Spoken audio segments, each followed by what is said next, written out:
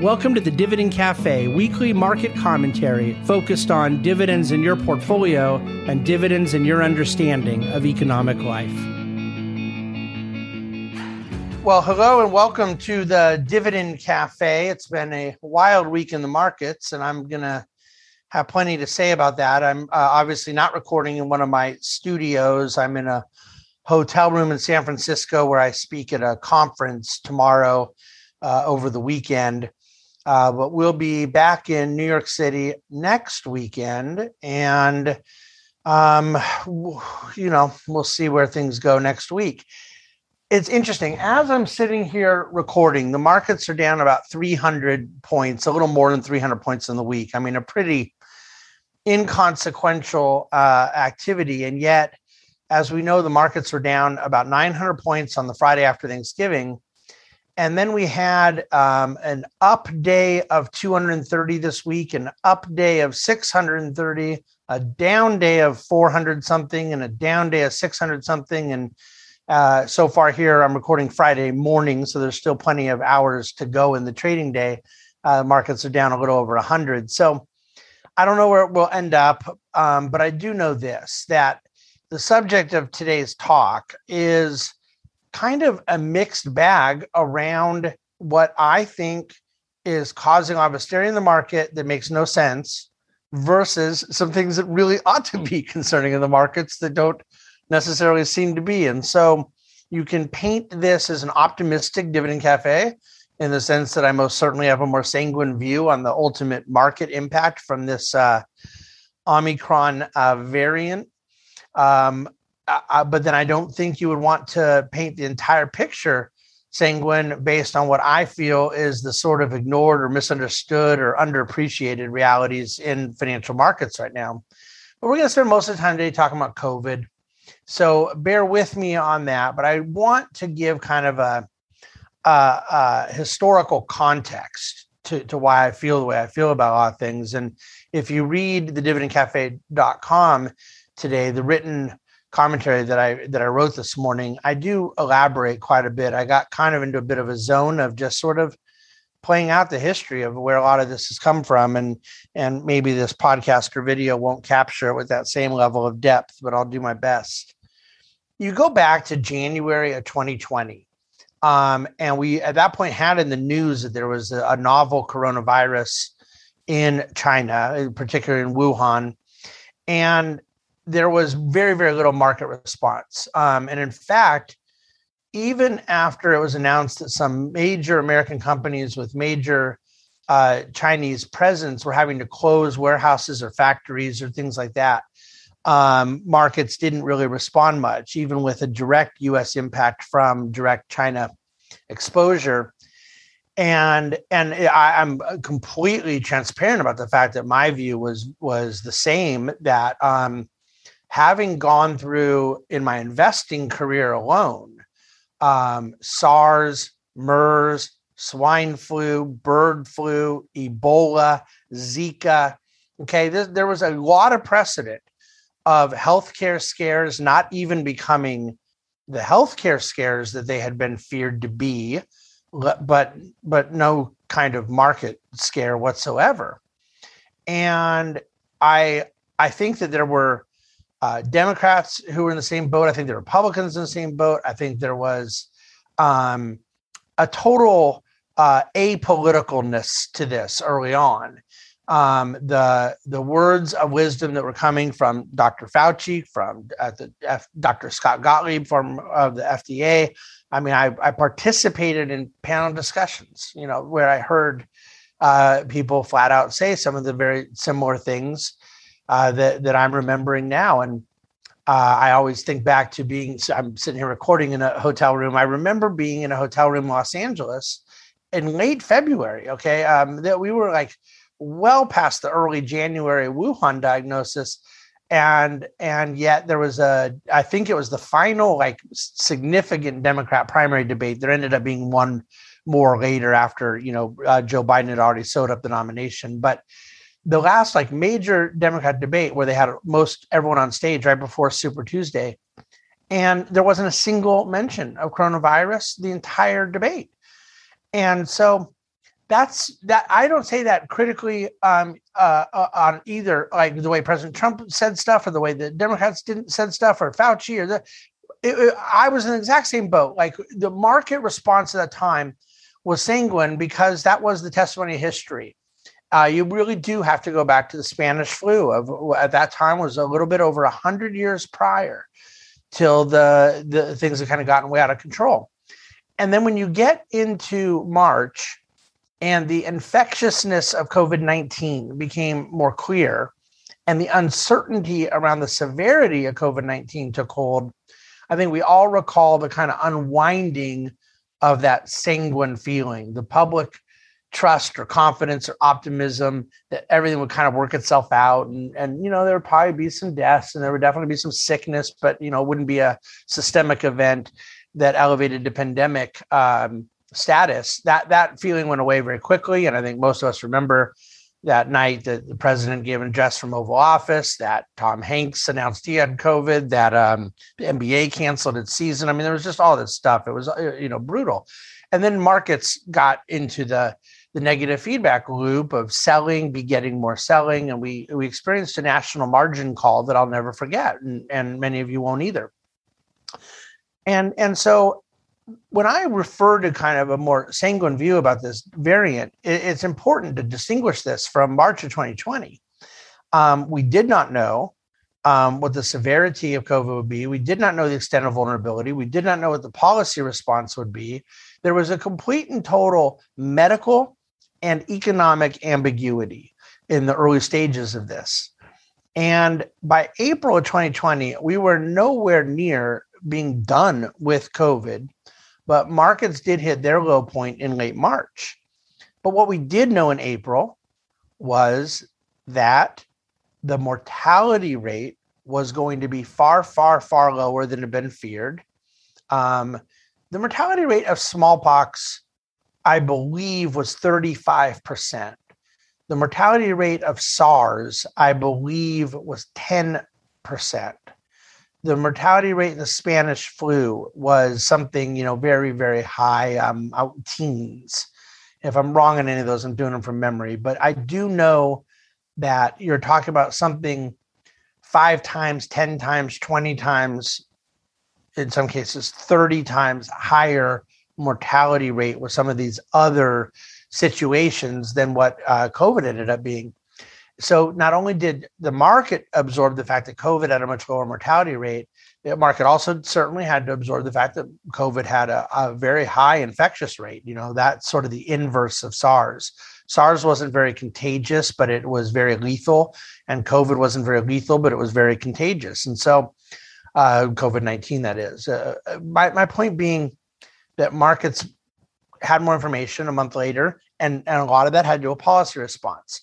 By April, we knew that the Fed was essentially unloading a bazooka of liquidity into markets and that the Congress was throwing money at businesses through PPP and individuals through various transfer payments and social programs. So you did really have a lot more clarity a month later, but you didn't have an end to COVID. And you didn't even, you didn't really even have a turn. Now, what happened is we were in a national lockdown. I think the president called it a sheltering in place order, if I remember correctly. And that got extended much longer than people expected and some people wanted. But what happened in May of 2020 is that we never again have had a national policy on COVID, a national economic reality. Because at that point, the diversity, the federalism, the individuality, the constitutional structure of the country, that took hold. And you ended up with certain states that got far more draconian, strict in some of their policies, some states that got far less. There are people who like some of the policies in some states, people who didn't like policies in others, and all of that. And that's fine. And I'm not here to talk about that. But my point was that it did change the aggregates in the way that we would look at the economic side, because you had certain parts of the country that were more open than others. You had certain parts of the country ended up getting more sick than others. You had certain parts that had already been very sick, and so forth and so on. But what you didn't have, and this is the market story now. What you didn't have again was that March of 2020 fear that you'd have a complete and total override of the American medical system, that we would find ourselves societally and systemically incapable of dealing with the entirety of the COVID pandemic. We early on, we had far too many deaths because obviously there was not the proper protections and understandings for our senior population, for senior care facilities. And there's a lot maybe it could have been done. And then you look through the summer. Those of you recall my COVID and markets writing, we had what I was referring to as the fact dynamic day by day with Florida, Arizona, California, Texas. Then you had another little wave around the holiday season, and they started talking about not traveling to see your families as the seasonal winter reality of it. And then even after you had vaccine approval, but before you were able to get really good vaccine distribution as Operation Warp Speed was getting ready to take effect, and the uptake of the vaccine had not really been implemented, that we had our largest wave of COVID cases that was almost exclusively for places that had really not had much COVID infection before. And that took hold. It was much less lethal, and there was a lot more cure rates and quicker discharges from hospitals. But you did have a lot of cases, particularly younger population. And then the vaccine really took hold, and things were really quite quiet on the COVID front until Delta. And then the Delta variant came this summer, and all of a sudden you had, well, it looks pretty infectious. It spread a lot.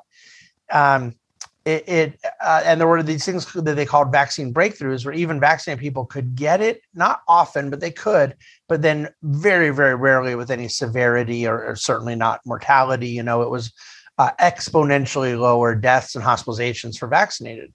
But then that drew attention to the fact that we did kind of peak in the level of vaccine participation, and there ended up being a whole story around a percentage of the population that was very vaccine resistant. And then that ended up not playing into some of the political lines a lot of people wanted it to, because it wasn't really identifiable politically. It was different demographics, so different, opposition on the vax side, but that created another health story through it all. So I think most of what I've played back in time, you may have a good memory and remember everything I just said. Maybe some of it I'm refreshing your memory a little. It's pretty quick time to cover, what was essentially a year and a half of stuff. But my point is that through all of that, the market shrugged every bit of it off. Every bit, once it got past that initial spike.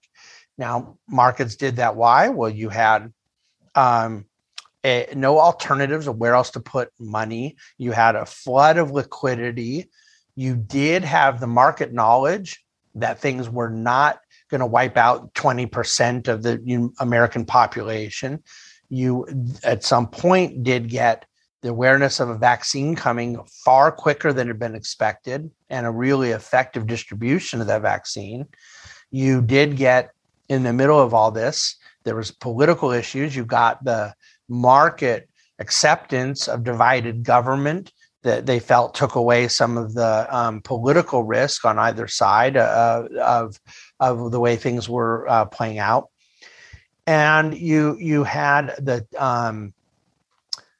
I think the general market reality that while there may be policy issues in the short term, there was still human reality in the long term, that economic actors were going to act. They were going to reassert their lives, their dreams, their hopes, their activities, their social yearnings, and things of that nature.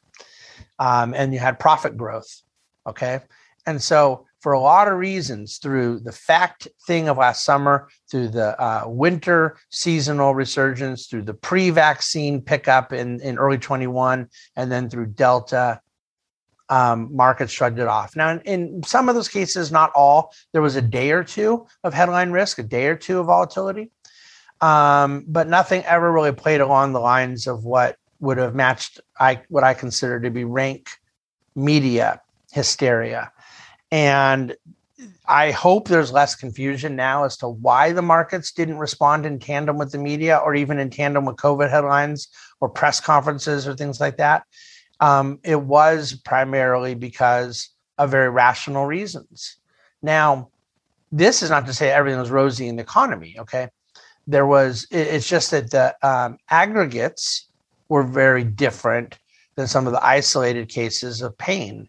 And the isolated cases of pain were largely small businesses that were impacted, big cities where people didn't want to go back to work, and you had sandwich shops and coffee shops and dry cleaners. Those things are just utterly tragic. I can't even imagine someone could have been more vocal and outraged than I've been on this. And my opinions on people returning to work and so forth are very well known. Even if people disagree with them, I don't think they're unaware of how I feel. And that's the entire reason why I feel the way I do, by the way, because of the social impact it's led to people that seem to be totally forgotten in this COVID moment. But my point is this: markets, when you refer to the macro financial markets, have not cared much. So then you get to this new, I don't know about you, if this variant's name was any closer to the word Omnicom, I don't know what I would do. I continue to, mislabel it. So forgive me if I do that. But the Omicron variant is, to me, a very bizarre story. Okay.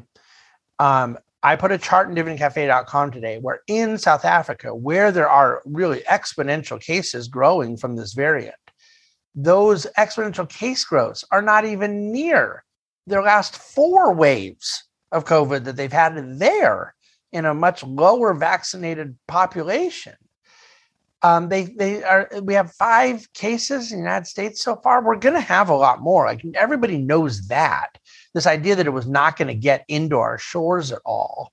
But at the time that the market dropped 900 points on Friday, I think there were 2 cases in Europe, 0 in the United States. I mean, it's really weird. And on top of that is that thus far it appears to be almost entirely asymptomatic. Now, not literally, mostly asymptomatic and pretty much entirely non-severe. I mean, there's not this waves of deaths and hospitalizations. And so it's one thing if I say it, because I think people, could take me the wrong way on it. I have said it, but you have like Pershing Square, one of the largest hedge funds in the world, led by a gentleman named Bill Ackman. You had JP Morgan this week coming out and saying what is probably counterintuitive to some, but I think some of the most cogent words you'll hear, that if it holds up, that this variant has high infectiousness and low severity, that could be like one of the most bullish things, that you get the accelerated path towards this immunization. I don't know why the market would respond that way to the news that we've had this week. But as I pointed out in my missive on last Friday, market doesn't need any excuse to drop down to have some degree of resurged volatility, because the market has had ridiculously low volatility for a very long time. Now, I'm saying all this, and the market's like 2 or 3% off of its all-time highs. This just doesn't count. 10%, it becomes a correction, okay?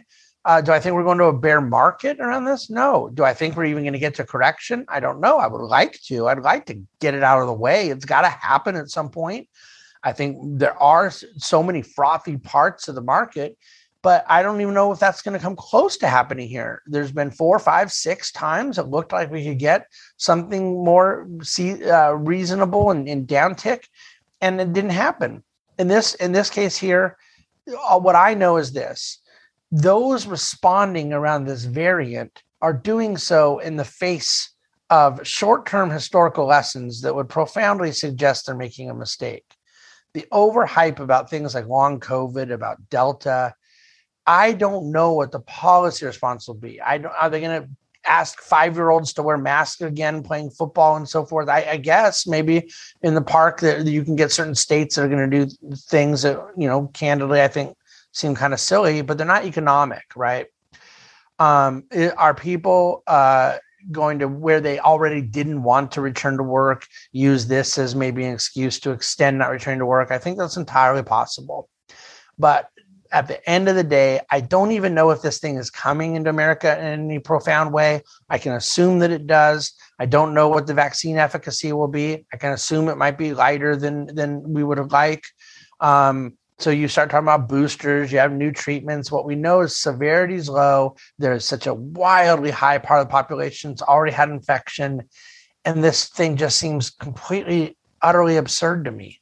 And yet, what doesn't seem absurd is that we have some of the hottest, frothiest, most popular work from home, tech, social media, hot dot type stocks that have gotten killed, and no one's even talking about it. Even within the FANG group, some are still, really resilient. Some are down 20%. And so there is this kind of crypto craze. There's this hot dot tech thing. That to me, combined with the distortions that are taking place in the market via Fed policy, the financialization of the economy that has led to a lot of zombie companies, has led to companies that right now have more interest expense than earnings, but they can get away with it in a low rate environment. I do not believe that the primary risk we deal with as we go into 2022 is related to a variant of the COVID virus. I think the primary risk we deal with is related to a lot of the distortions that exist in our financial market that make it harder for people who are looking, who want clarity, to get the optics. It is hard to see things with 20/100 vision. You want 20/20 vision to see the world, to see the investment landscape. And nobody has perfect vision right now because of distortions to valuation, because of distortions to the cost of capital, because of distortions to liquidity that has flooded our financial systems. Some of those things could be good, some could be bad, some could be good now and bad later. But my point is they make optics difficult. And that's a risk. And playing out of that moment into crazes, into euphoria, into all of a sudden, crypto people naming stadiums and so forth. There is so much of this that is deja vu to me. It is uncanny. I make no predictions about it. I only refer to the fundamental disciplined behavior I think makes the most sense, which is to not be hysterical about this COVID variant and to not be complacent about valuation and financial fundamentals. That is my lesson today in the Dividend Cafe. Please reach out with any questions you have whatsoever. If you're mad about anything I said, you could reach out to. I hope you're not. This thing has never been even like a tiny bit political for me, ever. And if anything I said sounds like it, I promise you're misreading me. And I care deeply for clients to understand that there's a method to the madness here, that we have very strong beliefs about the perpetual reality and inevitability of market volatility, and that we want to get the cause and effect right and get the response right. That's what we're here to do. Thank you for listening to and watching the Dividend Cafe. Please do review us, share us, star rate us, say good things about us, and please enjoy your weekend. Reach out to any of us at the Bahnsen Group anytime. Thank you for listening to Dividend Cafe. The Bahnsen Group is a group of investment professionals registered with Hightower Securities, LLC, member FINRA and SIPC, and with Hightower Advisors, LLC, a registered investment advisor with the SEC. Securities are offered through Hightower Securities, LLC. Advisory services are offered through Hightower Advisors, LLC. This is not an offer to buy or sell securities. No investment process is free of risk. There is no guarantee that the investment process or investment opportunities referenced herein will be profitable. Past performance is not indicative of current or future performance and is not a guarantee. The investment opportunities referenced herein may not be suitable for all investors. All data and information referenced herein are from sources believed to be reliable. Any opinions, news, research, analyses, prices, or other information contained in this research is provided as general market commentary and does not constitute investment advice. The Bahnsen Group and Hightower shall not in any way be liable for claims and make no expressed or implied representations or warranties as to the accuracy or completeness of the data and other information, or for statements or errors contained in or omissions from the obtained data and information referenced herein. The data and information are provided as of the date referenced. Such data and information are subject to change without notice. This document was created for informational purposes only. The opinions expressed are solely those of the Bahnsen Group and do not represent those of Hightower Advisors, LLC, or any of its affiliates. Hightower Advisors do not provide tax or legal advice. This material was not intended or written to be used or presented to any entity as tax advice or tax information. Tax laws vary based on the client's individual circumstances and can change at any time without notice. Clients are urged to consult their tax or legal advisor for any related questions.